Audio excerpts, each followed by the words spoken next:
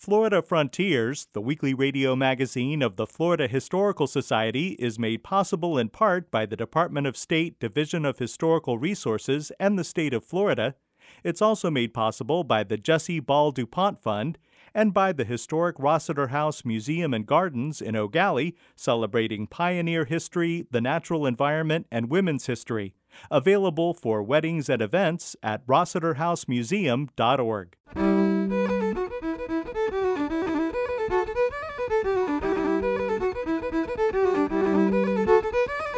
This is Florida Frontiers, the weekly radio magazine of the Florida Historical Society, on the web at myfloridahistory.org. I'm Ben Brotmarkle, and coming up on the program, award-winning books on Florida history and culture, including Chesterfield Smith, America's Lawyer, by Mary E. Adkins. He believed that lawyers should make the world a better place. We'll discuss the West Florida Rebellion, which took place in present-day Louisiana. On September 23, 1810, American settlers attacked and overran Fort San Carlos in Baton Rouge. And we'll talk about maroons in Florida. All that ahead on Florida Frontiers.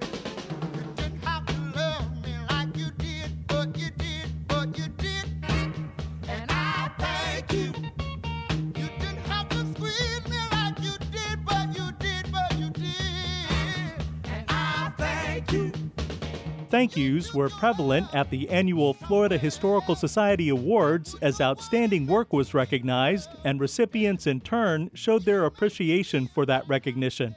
The 2021 awards were presented as part of the FHS Virtual Public History Forum.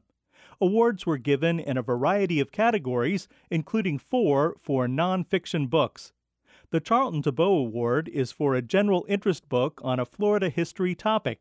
It's named after longtime University of Miami history professor Charlton Tebeau, author of the classic book A History of Florida.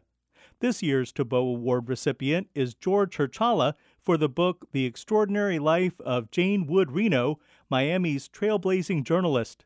Jane Wood Reno is mother of former Attorney General Janet Reno and grandmother of author George Herchala. It's a profound honor to be receiving this award named after Dr. Tebeau, one of the giants of Florida history. This book I started over 15 years ago and was a longtime labor of love. I found just one of the most interesting stories of character in Florida history I'd come across. I know I'm slightly biased. She is my grandmother.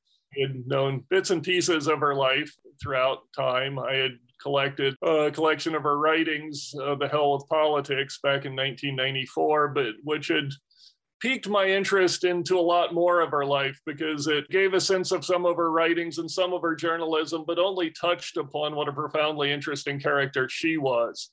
And so for years, I wanted to do more, and I began working more and more on a detailed biography of her life instead of her writings. And it just took me into a deep dive into Florida history of the entire 20th century. And one of the most interesting things to me as a historian is I've never experienced anything so much like time travel as being a historian. I feel like I lived during the Great Depression in Miami. I feel such a connection to so many intimate stories of Miami during the Depression and other periods of Miami that I almost feel like I've lived it by now. It was one of the most fascinating things I've ever done working on this book, and to receive an award for this book now from the Florida Historical Society is a great honor to me. The Rembert Patrick Award is for an outstanding scholarly book on a Florida history topic. Rembert Patrick was a respected University of Florida history professor and author of the book Florida Under Five Flags. Mary E. Adkins is a professor at the University of Florida College of Law and was recognized this year for her latest book, Chesterfield Smith, America's Lawyer. It's a great honor to be receiving an award named for a fellow UF historian and another giant in the field. Chesterfield Smith's life was an inspiration and definitely worthy of study. He was born in the cow town of Arcadia at the end of the First World War. He was rudderless. The girl he eventually married described him as a young man who did nothing but shoot crap, play poker, and wouldn't settle down. But World War II changed that for him. He saw what the Nazis did, and that gave him a rudder. And he came home ready to be on the path to reform the world he saw around him. He decided to do that through the law, and he believed that lawyers should make the world a better place. Again, his life inspired me, and I think his story needed telling in these times. I'm honored to be the one to do the telling. And I thank you again for giving his book a higher platform. The Harry T. and Harriet V. Moore Award is for a book relating to Florida's ethnic groups or dealing with a significant social issue from an historical perspective. Harry T. and Harriet V. Moore were the first martyrs of the contemporary civil rights movement, killed when a bomb exploded under their home on Christmas night 1951. This year, Ryusuke Kawai earned the Moore Award for his book, Yamato Colony, The Pioneers Who Brought Japan to Florida. I am very much honored to receive such a prestigious award. I'm grateful to the many people who cooperated with me in my coverage in the United States and Japan for receiving this award. Needless to say, it would not have been possible without the efforts of Mr. John Gregerson and Ms. Reiko Nishioka, who translated from Japanese to English. Looking back, I first came to Florida 1986. I quit the newspaper company I worked for in Japan and wanted to see grassroots America. So I joined the Daytona Beach News Journal and went around. I chose Florida because I thought it would be fresher to live in a place that seems to have no connection with Japan. However, surprisingly, I learned about the fact that there used to be a Japanese colony here, which is hardly known in Japan, and started interviewing in 2 countries. The bilateral coverage took a long time and was finally published in Japan 2016. This is a story of immigrants. Immigrants are an adventure with great will, but in the midst of change in times and society, they encounter events that cannot be helped by own will. In America, I think you all have various routes. Among the great adventures, there was also a small group of Japanese in Florida. The leader of the Yamato colony had dreamed a great dream, but it was dismantled unsuccessfully. However, there were few people who stayed there after that. The last one was George Morikami, who donated the vast land he had acquired to the local government. Based on that, the Morikami Museum and Japanese Gardens in Delray Beach was created. George Morikami was a farmer who came to the United States from the pain of a broken heart in Japan, and was thinking of returning to Japan after success. For some reason, in the end, he never returned to Japan and was never married, and he died alone as an American. Life is all about things that don't go as a plan. That's why it is interesting. I gathered as many facts as possible and assembled a non-fiction story based on the testimony of the men and women who lived hard to fulfill their dreams against the wind. I would like to dedicate this book to you and your ancestors, as well as to many who have dreamed and were adventurous across the ocean. The Stetson Kennedy Award is for a book based on investigative research that casts light on historic Florida events in a manner that is supportive of human rights, traditional cultures, or the natural environment. Stetson Kennedy was best known for his 1942 book Palmetto Country. Rick Kilby is author of the book Florida's Healing Waters, Gilded Age Mineral Springs, Seaside Resorts, and Health Spas. Thanks to the Florida Historical Society for this incredible honor. I am almost speechless because of the amazing work that Stetson Kennedy did in his time here in Florida. And I also have a great deal of respect for the work of the Society. You guys do such an outstanding job of creating awareness of our rich past in this state.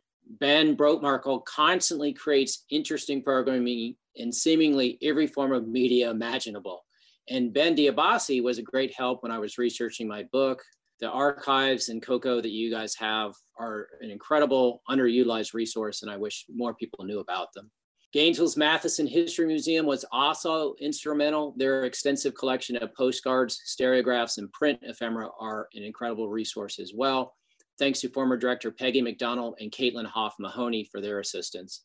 A shout out to Vichy Gehrig in the archives of Clay County for her help researching the stories of Green Cove Springs and Magnolia Springs. Thanks also to the Orange County Regional History Center for their support of years, as well as archives at the St. Petersburg Museum of History and the Pinellas County Heritage Village in Largo. In Florida, we are very fortunate to have two comprehensive resources, the Florida Memory Program at the State Library and Archives in Tallahassee, and the P.K. Young Library of Florida History at the University of Florida. Obviously, research is my true joy, and the images from these places hopefully help make the Gilded Age come alive in my book. My only regret is that I could not visit more archives and historical societies around the state because they have treasure troves of materials that have never been published before. I couldn't have written this book without the mentorship and skills of Joy Wallace Dickinson, to whom I am eternally grateful. This book evolved out of my first, Finding the Fountain of Youth, and that book came about because two talented friends, photographer John Moran and author-photographer Gary Monroe, introduced me both to Meredith Babb at the University Press of Florida. Thank you to Meredith and to the University Press of Florida for taking a chance on a graphic designer with a big love of Florida history. In addition, thanks to John Moran for his incredible generosity in allowing me to use his remarkable photos. Of course, he always wants to run his photos as big 2-page spreads, but page limitations make that impossible. Of course, I couldn't have done this without the help of my family, friends, and clients who made this book happen with their love, friendship, and support. I'm grateful that you are in my life and acknowledge your contributions to my work. Finally, it's my belief that Florida's waters are both natural and historical treasures that should be preserved at all costs. The stories that Florida's watering places can tell can help us better understand the state we're in today.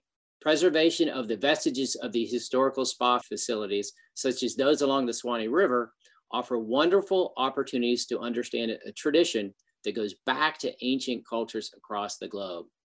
There are only a handful of these places left, and hopefully I've shed more light on why they are an important part of Florida's story. Other awards were presented for a book of fiction based on Florida history, digital media projects, print articles, museum exhibits, and more. The entire Florida Historical Society Awards presentation can be seen online at myfloridahistory.org as part of the 2021 Virtual Public History Forum.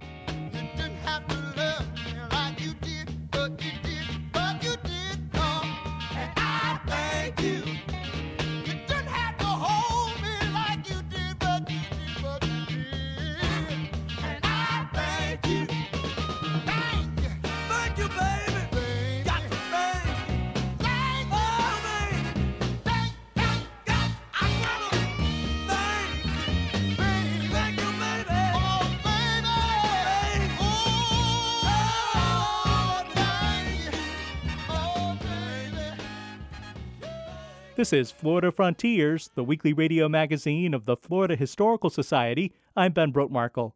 Visit us anytime online at myfloridahistory.org to find discounted books on Florida history and culture, listen to archived editions of this program, watch our public television series Florida Frontiers, and much more. That's myfloridahistory.org.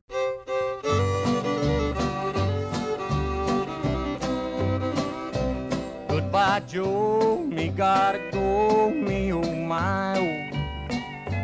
Me gotta go, pull the P-road down the bayou. My Yvonne, the sweetest one, me oh my oh. Son of a gun, we'll have big fun on the bayou. Joining us now is Connie Lester, Associate Professor of History at the University of Central Florida, Director of the Riches Digital Archiving Project, and editor of the Florida Historical Quarterly. Connie, the West Florida Rebellion is perhaps not that well known, but it did have a significant impact on American history, right? Yes, it did. One of the most unusual special issues of the Florida Historical Quarterly was published in fall 2011. What made it unusual was its focus on what in 1810 was called Spanish West Florida, an area between the Pearl River and the Mississippi River in what is now the state of Louisiana. It was the scene of the so-called West Florida Rebellion that occurred under the Lone Star flag of the West Florida Republic. As the commemoration of the rebellion got underway, historian Sam Hyde approached me about publishing a special issue of the Florida Historical Quarterly on the event. I had to give it some serious thought. After all, this was really about Louisiana, Mississippi, and Alabama history. The farthest extension of the Republic ended at the Perdido River, even though Milton, Florida, claims to have lived under the Lone Star flag. But Professor Hyde made a compelling argument that local and national actions associated with the West Florida Rebellion established precedents for future American foreign policy and set the stage for American imperialism of the late 19th century. I must admit also that it appealed to my own editorial imperialism to push the Florida boundaries into Louisiana. I agreed to publish the special issue. Most Americans have never heard of the West Florida Rebellion and the republic it spawned, so a brief bit of background is in order. President Thomas Jefferson's purchase of the Louisiana Territory from the French in 1803 did not include all of modern-day Louisiana. The territory that lay between the Mississippi River on the west and the Pearl River on the east was claimed by Spain, although a significant number of American citizens had settled in this region, and they believed the area rightfully belonged to the U.S. As Hyde notes in his introduction to the special issue, the area had been successively claimed by France, Britain, and Spain, and was a chaotic cauldron of divided loyalties, overlapping land claims, and differing perspectives on the nature and purpose of government. In addition, Spain's hold on the area was weak. The only significant garrison was located at Pensacola, with smaller posts at Mobile and Baton Rouge. Baton Rouge had only 30 or so soldiers to defend Spanish claims. And Spanish control over West Florida was contested by 3 different factions, right? It was. The American faction resented their exclusion from the Louisiana Purchase and advocated annexation by the United States. Spanish loyalists held lucrative land grants and enjoyed little interference from the Spanish government. Most paid little or no taxes and were free from the types of services like jury duty that are required of citizens. Finally, there were independents who wanted to create their own nation. During the summer of 1810, plans for the rebellion were completed, and on September 23, 1810, American settlers attacked and overran Fort San Carlos in Baton Rouge. They declared themselves under the rule of the Republic of West Florida and established the capital at St. Francisville. On December 15, 1810, Congress declared the territory part of the United States, although Spain did not cede the area until 1819 and the signing of the Adams-Onis Treaty. Well, Connie, how is this scuffle in the wilderness a factor in national and international events? Jim Cusick argued in his article that both East and West Florida of the era represented not a frontier but a borderland. That is, an area in which borders are porous and loyalties are weak and influenced by competing government structures and regulations. He notes that on the borderlands, concepts of loyalty are highly localized, and self-interest and self-protection are the chief traits of border residents. Authority in borderland areas was subject to challenge not by the oppressed, he wrote, but by the ambitious and discontented. In the period 1778 to 1818, the borderlands of the Floridas were marked by 14 episodes of conspiracy, revolt, and invasion. Encouraged by the shifting European alliances created by the Napoleonic Wars that left their American claims unattended and white hunger for indigenous land, violence and rebellion characterized the borderlands of both the East and West Florida. Steve Belko ties the West Florida Rebellion to the establishment of American foreign policy, specifically the creation of the Monroe Doctrine. On October 27, 1810, acting on reports of the West Florida Rebellion, President James Madison met secretly with his cabinet and issued the No Transfer Resolution, a statement denying the right of European powers to transfer land in the Western Hemisphere to other European nations. It was ideologically fundamental to the Monroe Doctrine of 1823. Acting on the President's request, Congress confirmed the No Transfer Resolution and the occupation of West Florida to the Perdido River. In December 1811, Congress admitted Louisiana to the Union, including the area between the Pearl and Mississippi rivers. National and international events were factors in the West Florida Rebellion, and in turn, the rebellion shaped American foreign policy. Interesting as always. Thanks, Connie. You're welcome. Connie Lester is Associate Professor of History at the University of Central Florida, Director of the Riches Digital Archiving Project, and Editor of the Florida Historical Quarterly. Jambalaya, crawfish pie, and a filet gumbo. 'Cause tonight I'm gonna see Mama Shazamio. Pick guitar, fill fruit jar, and be gay. Son of a gun, we'll have big fun on the bayou. This is Florida Frontiers. Descendants of escaped slaves in Florida were called Maroons.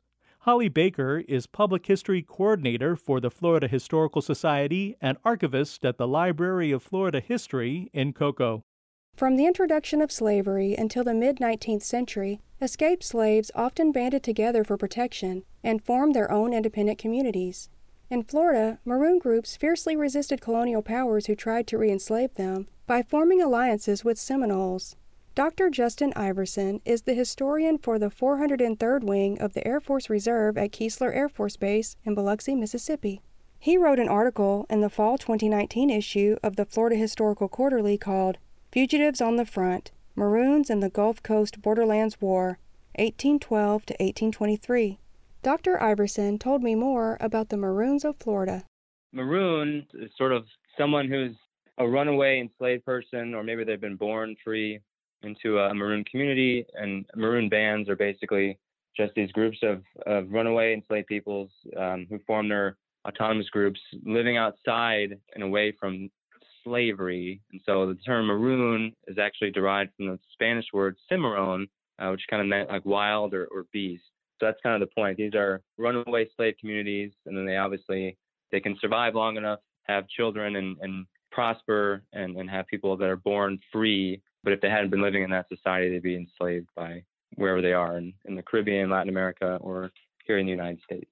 In Florida, Maroons and Seminoles became allies and created communities together in order to protect their autonomy.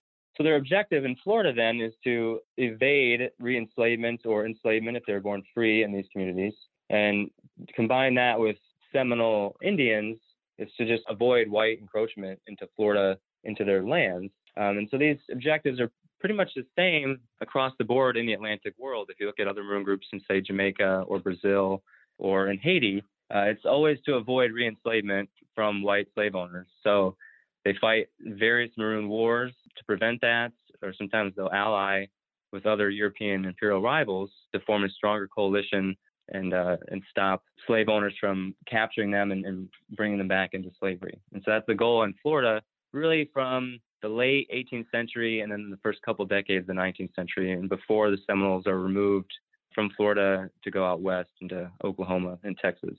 In the first decades of the 19th century, Maroon communities flourished in Florida as imperial powers fought for control of the region. Maroons in Florida gained power by conducting raids on plantations. Maroons conduct a lot of raids, especially across the Georgia-Florida border in the first 2 decades of the 19th century. And a significant purpose of conducting these raids is not only to gather supplies and goods, things that they can use. It could be clothes, weapons, food especially is important, but also it's to capture people. And what Maroons do throughout the Atlantic world, and that's what the Seminole Maroons do in Florida, is you capture other plantation slaves during these plantation raids so that they can join your community.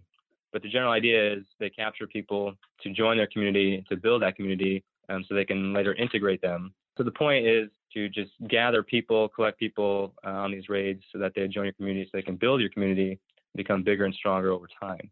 The Treaty of Moultrie Creek, signed in 1823 near St. Augustine, ended the First Seminole War in Florida. The treaty also set up a reservation system for Seminoles in Florida and directed the Seminoles to return any escaped slaves to white owners.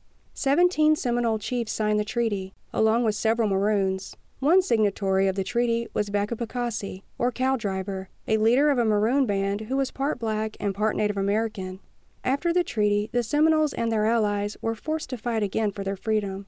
Many Seminoles and black Seminoles were removed from Florida by the United States government and sent to reservations out west. Dr. Iverson.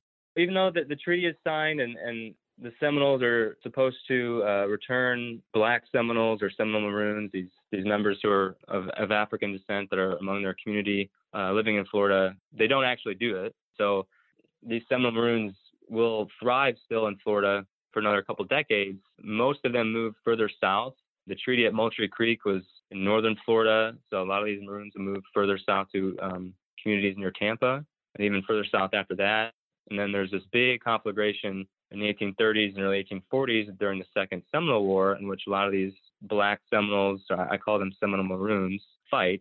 And then, unfortunately, they lose that war too, and part of the treaty at Payne's Landing that's settled after the Second Seminole War forces the Seminoles to move west and to leave black members of the nation in Florida to be sold back into slavery. And so they don't let a lot of those members stay in Florida to be re-enslaved. So that a lot of these black Seminoles, these Seminole Maroons, move to Oklahoma and Texas after the Second Seminole War, where they are still threatened by being re-enslaved by white owners in those regions, and even by some Native Americans in the Seminole Nation, as well as the Creek and Cherokee that are already in the Southwest. After the Treaty of Moultrie Creek, some Maroons headed to Mexico after slavery was abolished there in 1829 and created Maroon communities there. Many Maroons from Florida also found refuge in the Bahamas, where their descendants still live today. For Florida Frontiers, I'm Holly Baker, Public History Coordinator for the Florida Historical Society and Archivist at the Library of Florida History in Cocoa. You've been listening to Florida Frontiers, the weekly radio magazine of the Florida Historical Society. Please join us right here again next week. You can always find us online at myfloridahistory.org and on Facebook. Production assistance for Florida Frontiers comes from Holly Baker and Connie Lester. Our web extras are produced by Jerry Klein. The program is edited by John White. Have a great week. I'm Ben Brotmarkle.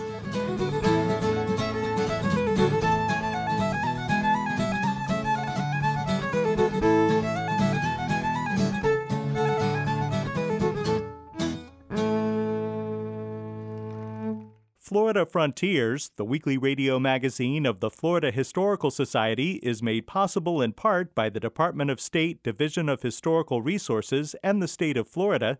It's also made possible by the Jesse Ball DuPont Fund and by the historic Rossiter House Museum and Gardens in Eau Gallie, celebrating pioneer history, the natural environment, and women's history. Available for weddings and events at rossiterhousemuseum.org.